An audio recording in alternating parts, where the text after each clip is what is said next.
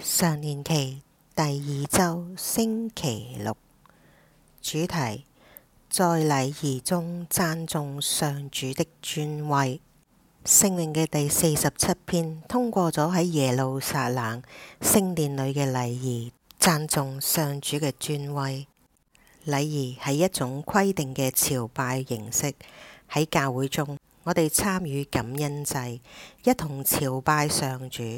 好多神父、修女、修士，甚至一啲平信徒，佢哋喺日常基礎上會使用日課經文去朝拜上主。喺禮儀中，言行都好重要。聖詠嘅作者宣稱上主係統治宇宙嘅偉大君王，並邀請參加禮儀嘅人鼓掌、歡呼、吹號同埋歌詠。呢啲肢體嘅動作係對佢哋聽到呢啲信息嘅回應。喺禮儀中宣告天主嘅國俾人帶嚟難以置信嘅喜樂。喺當今世上，我哋大多數人活得好似上主並唔存在一樣。聖詠嘅47篇聽起嚟可能有啲奇怪。我哋通常會慶祝君王、個別政客、政黨以及我哋支持或者崇拜嘅各種名人嘅就職儀式。不僅於此，喺一個宗教經常被描繪成妨礙人類發展或者自由嘅時代，為乜嘢有人會興高采烈咁樣慶祝上主嘅王權呢？以色列嘅歷史上有幾個世紀遭受壓迫嘅時期。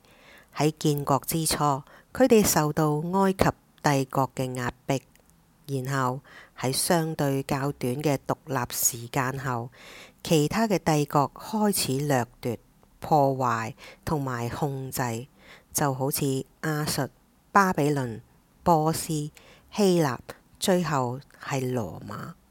因此，如果人類帝國就好似野獸一樣嘅行動，你就會期待一個王國由上主直接管理，因為佢嘅愛係永恆嘅。呢個期待係耶穌關於天主國宣講嘅核心。福音敘述咗當上主嚟臨嘅時候所發生嘅事情：瞎子看見，瘸子行走，癩病人潔淨，聾子聽見，死人復活，貧窮人聽到喜訊。路加福音7章22節。天主嘅國係每個人生命中所產生呢一啲不可思議嘅事，使我哋渴望獲得更多。我哋期望並祈求上主嘅尊威掌管人們生活嘅方方面面，亦就係若望默示錄中為我哋描述嘅新天新地。我哋喺耶穌升天節慶祝耶穌登上聖座嘅寶位，作為全能者、萬物嘅統治者，坐在天父嘅右邊。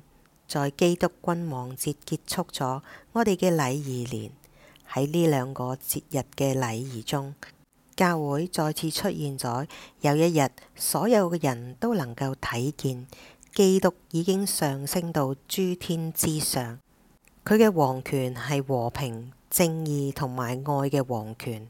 呢一個就係我哋信仰嘅真理，佢能夠使我哋滿心喜樂。